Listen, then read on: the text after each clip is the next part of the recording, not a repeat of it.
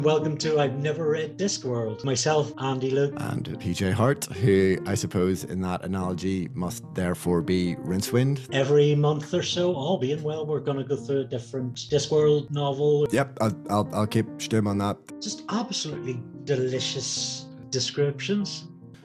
It's a crocodile god. You know, you kind of sort of fairly accept the ludicrousness of it, which is some feat. Absolutely, yeah. And the luggage certainly has some feet, as we know. Yeah, 2 flowers annoying, but in just the right measure. For me, it's easier to stay mad with Rincewind for whatever reason. Kind of a fantasy version of The Wire, where you have a different book looks at a different aspect. You know, you're going to really, really care about those stakes. Would your opinion then be typical of Pratchett fans? A kind of real guiding light of optimism. I've never read Discworld. But I have. More footnotes coming.